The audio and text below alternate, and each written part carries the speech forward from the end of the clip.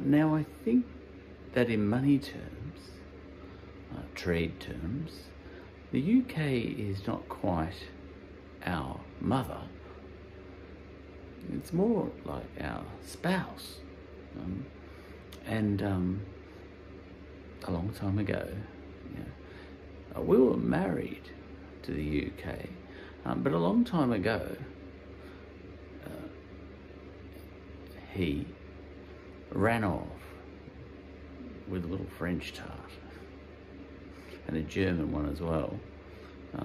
The EU ran off with all of that, and abandoned us for the EU.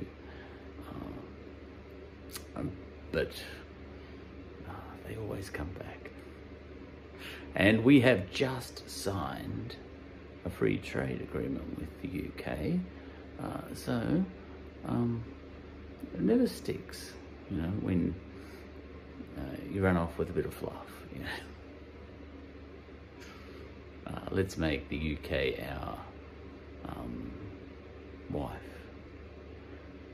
who ran off with another boy. There you go. I got that around the right way for gender equality and all that sort of stuff. And now she, that's right, has come back to us, and we have a free trade agreement. And on one level, we stuck together in the end. Like, for us to have an opportunity of a free trade agreement with the UK post-Brexit, that's something that a non-Anglo country would dream of having, but a country like that doesn't have a chance, really. And arguably, that's racist in a way. You can imagine, somewhere like Botswana would love. Can we have one too? No, because you're not Anglo. You're not kind of as British as us. So bad luck. Now that's possibly racist. It's colonialist. What else is it? Yeah, it's just another example of the rigged world economy that is the legacy of colonialism. It's wrong on so many levels, but on another level, it's Habesha, actually. My goddaughter taught me that word. Habesha means, the mixed tribes, where you've got a set of tribes and you're all sort of the same. And that's England, Canada, New Zealand, South Africa even, and even, like the West Indies and all that.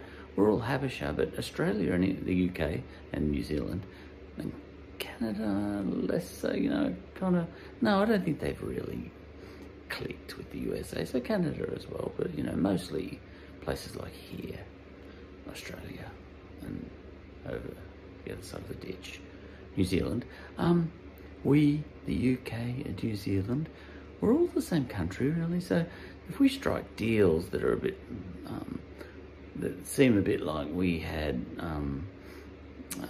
insider knowledge or insider contacts and all that sort of stuff, it seems wrong, Why should we get a good run with the UK more than somewhere like, I was going to say Saudi, but they've got oil, so they get a good run to it a different way. You know what I mean? There's some countries that could do with that free trade agreement that we just got, much more than we could do with it, and we got it. And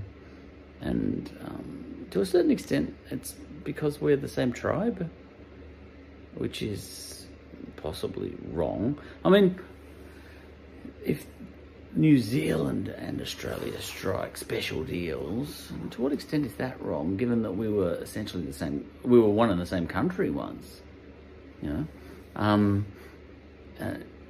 New South Wales and New Zealand were one and the same colony at one stage, so they're kind of closer than us and New South Wales on one level, a long time ago.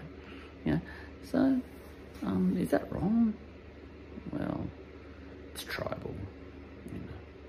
But the fact of the matter is, our wife has come back to us after flirting with floozies, European floozies, like those Frenchies, you know, named Pierre, and so on, you know, and Helmut from Germany, you know, and Luigi from Italy, and all the rest of them over there. But a fog has descended over the English Channel, and Europe is now isolated, and the English are looking past Europe, through the Mediterranean, down the Suez Canal, all the way to us. Yeah. It's nice to have them back. Good for them too. We've got a lot of stuff they need.